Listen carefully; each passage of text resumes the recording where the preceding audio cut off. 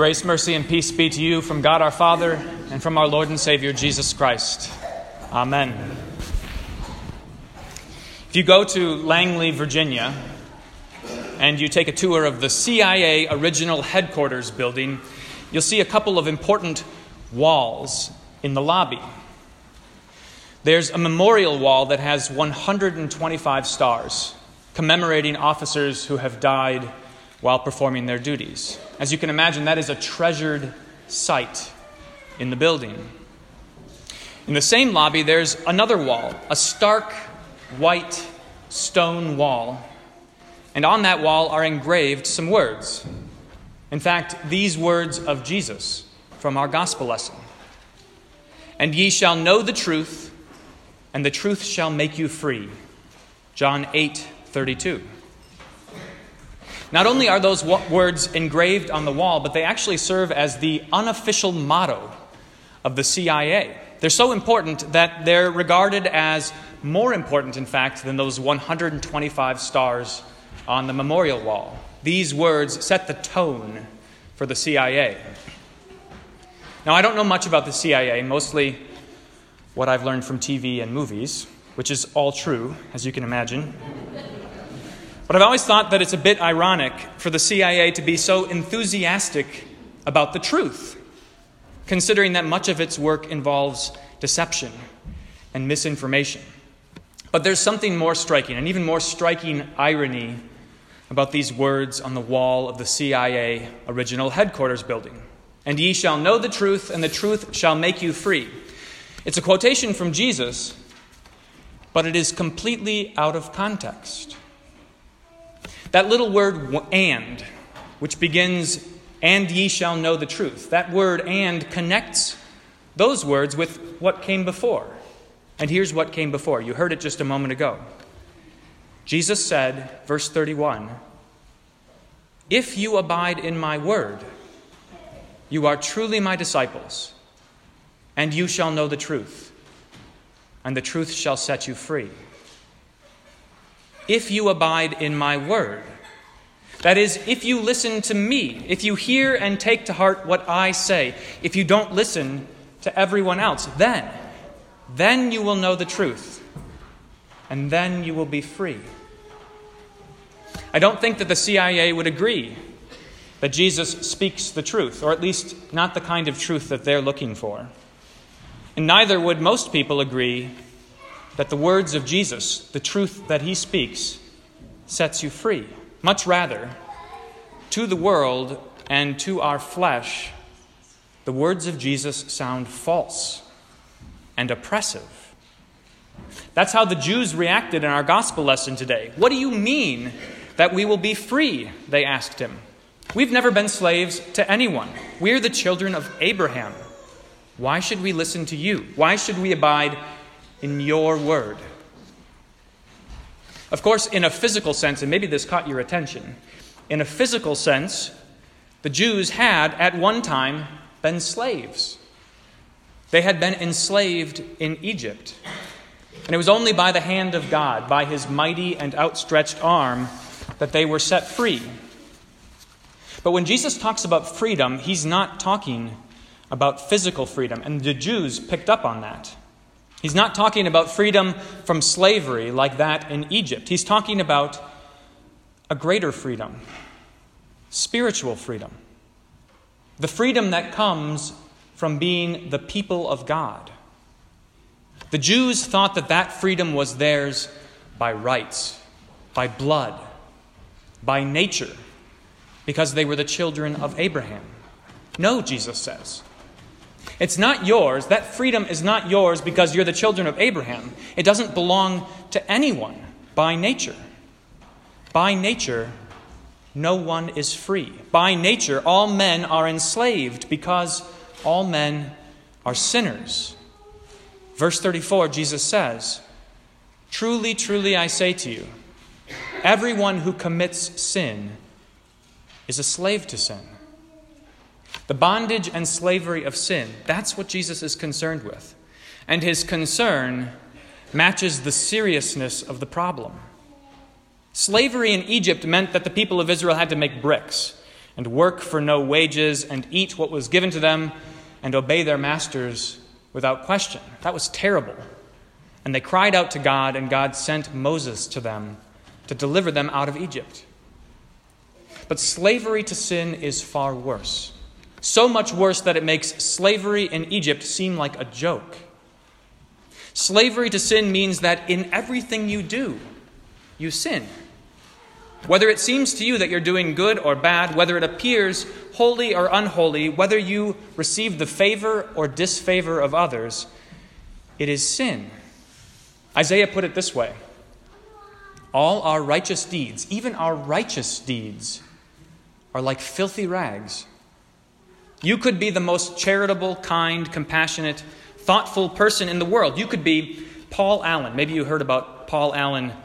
Maybe it was about this time last year he died. He was one of the co-founders of Microsoft and also known as one of the most philanthropic persons in the world. He gave away $2 billion in his lifetime.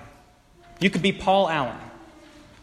But if you are a slave to sin, then it is all worthless in God's eyes. And in fact, worse than worthless, because instead of doing good to serve Him and to serve your neighbors, you've actually done it to serve yourself. That's what it means to be a slave to sin. That you are bound, try as hard as you might, you are bound to fear, love, and trust in yourself above all things. That you serve yourself alone and no other. That's how we are by nature, from birth. Whether or not you're an offspring of Abraham, even if you seem to be the most selfless, loving person there is, it is a terrible life to be enslaved to sin. It's a life all twisted and turned in on itself. And worse, it is a terrible life that leads to a terrible death. For the wages of sin is eternal death. That is the slavery that Jesus is concerned with, and rightly so. Jesus is making a point that is as relevant today as it has ever been. 2,000 years ago, 500 years ago, what Jesus says has eternal significance for us right now. Abide in His word. If you listen to Him, if you stay put, if you don't go roaming about looking for truth and freedom in all the wrong places, then you will know the truth, and then you will be free. It's not surprising that the CIA has the words of Jesus engraved on a wall. Truth and freedom are in the DNA of the United States. And so we pay attention, naturally, when Jesus says something about truth and freedom. They're the markers of enlightenment, the cherished treasures of our civilization that has left the dark ages behind. For many historians and commentators, the Reformation, which we're commemorating today, the Reformation is the beginning of that story of enlightenment, they say. They see Martin Luther nailing his 95 Theses to the door of the Wittenberg Castle Church, and they see him standing up against the tyranny of the Pope and the bishops, and they hear him talking about truth and freedom, and they see it all as a sign of the time when things started to look brighter for humanity, when we left the Middle Ages behind and we entered the modern world, when truth and freedom began to get a grip on people. According to many, what Martin Luther offered the world was individual empowerment and freedom of thought, fueled by the printing press, newly invented. And that set into motion a bold, sweeping rejection of oppressive institutions and authorities like the Roman Catholic Church of the Middle Ages, and it opened the door for freedom. Freedom from backwards and unenlightened ideas and values and traditions. Most of all, though, it ushered in the triumph of the individual. With free information and free consciences, self-determination became possible. People could decide who they were and what they wanted to be. That's the way many people think of the Reformation. That's the way the modern scholarship thinks of the Reformation. And if you read about the Reformation in the news, if you read a story or an editorial about the Reformation in the newspaper this weekend or next week, it'll probably sound something like that. This take on the Reformation, which makes it all about individual freedom and the right to think for yourself, it makes for a great story. Just the kind of story we love in America. And there are, in fact, lots of ways that our modern world is shaped by the Reformation. But just as the words of Jesus are taken out of context on the wall of the CIA original headquarters building, it takes Luther out of context to claim that he was all about worldly freedom. And you know this. In fact, he was all about Jesus and his word. The Reformation was all about abiding in the word of Jesus. It was all about the freedom that we have in Christ. Luther was adamant that in Christ you are completely free. Free from the bondage of sin. Free from the wages of sin. Free to live according to the will of God. Free to live in love for God and for your neighbor instead of living for yourself. The trouble is that to the world and to our flesh, most of the time that doesn't seem like freedom to us. It doesn't seem like freedom to abide in God's word and to hear God's law, which stops every mouth and which holds every person accountable to God. Shouldn't freedom mean that you can do whatever you want, that you can live for yourself, that you don't owe anyone anything? We'd much rather have a freedom without God in the picture.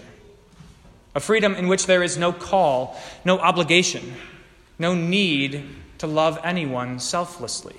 It doesn't sound like freedom to be under authority or to do someone else's will. We'd rather not even admit that we need to be set free in the first place. To our sinful flesh, being a slave to sin is comfortable. That is what feels most free. Thanks be to God that even though it is unpopular, that even though it is not the truth that the world wants to hear, and it is not the kind of freedom that our flesh craves, thanks be to God that Jesus gives us his word anyway.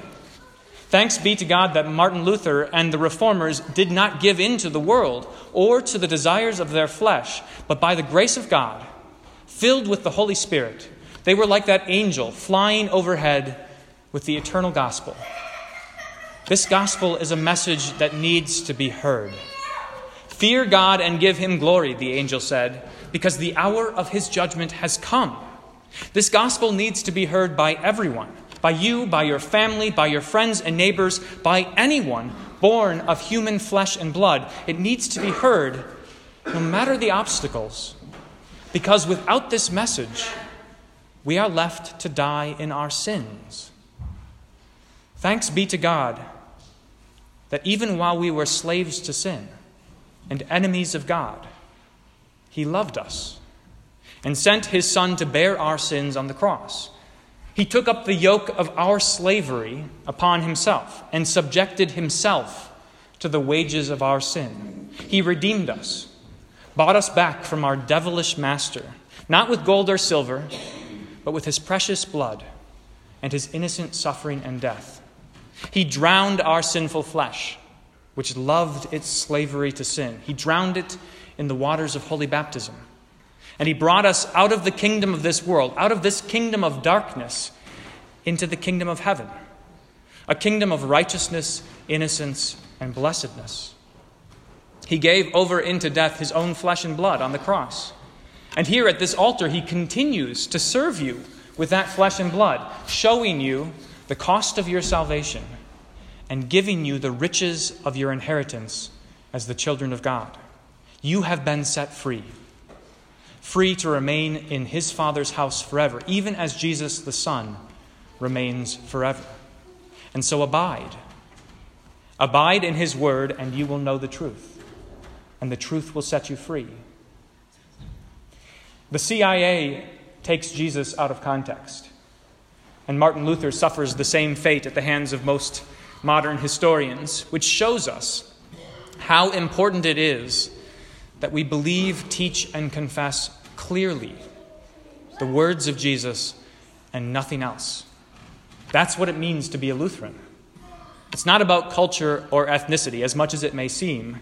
Martin Luther happened to be German in the same way that God's people happened to be Jews, because God does his work through people, and everybody has to be from somewhere. Being a Lutheran isn't about being German. It's also not about tastes. Whether you prefer organ to guitar or hymns to rock ballads, or you prefer soothing sermons to bombastic preaching, or you prefer crowds of worshipers to a faithful few. It's not about your tastes. And it's not about your feelings either. About feeling close to God, or feeling welcomed and inspired, or feeling encouraged and comforted. Of course, if you leave church with feelings that match your faith, then you have even more to be grateful for. But being a Lutheran isn't about any of those things. It is instead about hearing and believing and loving the eternal gospel.